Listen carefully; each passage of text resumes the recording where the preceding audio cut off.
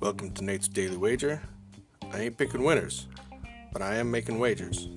Time to put my money where my mouth is.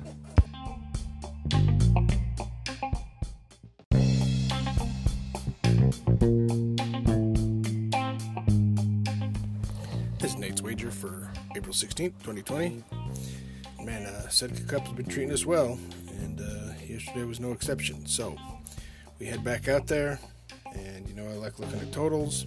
So today we have Alexei Nadoporosky going up against Michael Teteruk.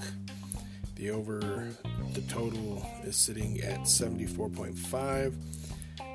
As far as I can tell, these guys look pretty even, so we're going to take the over.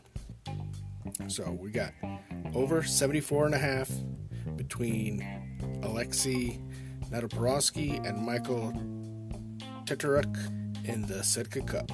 See anything better than that? Pound it. That's my pick, and I'm sticking to it. Stay home. Watch these matches online. Wash your hands.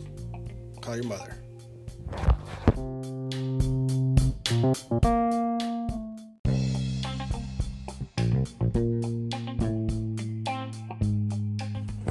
Please remember to rate, review, subscribe in your favorite podcast application. Tell me how much I suck or how much money I'm making you.